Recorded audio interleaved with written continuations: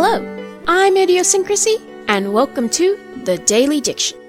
Our word of the day is miasma, M-I-A-S-M-A.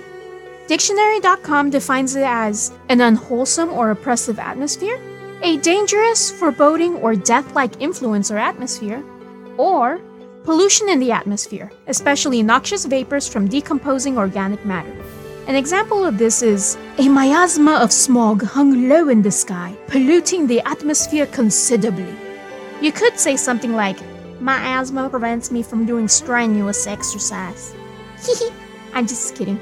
On a more serious note, synonyms for miasma include stench, vapor, fumes, stink, reek, smog, pollution, and odor. Miasma is a word full of negative connotations.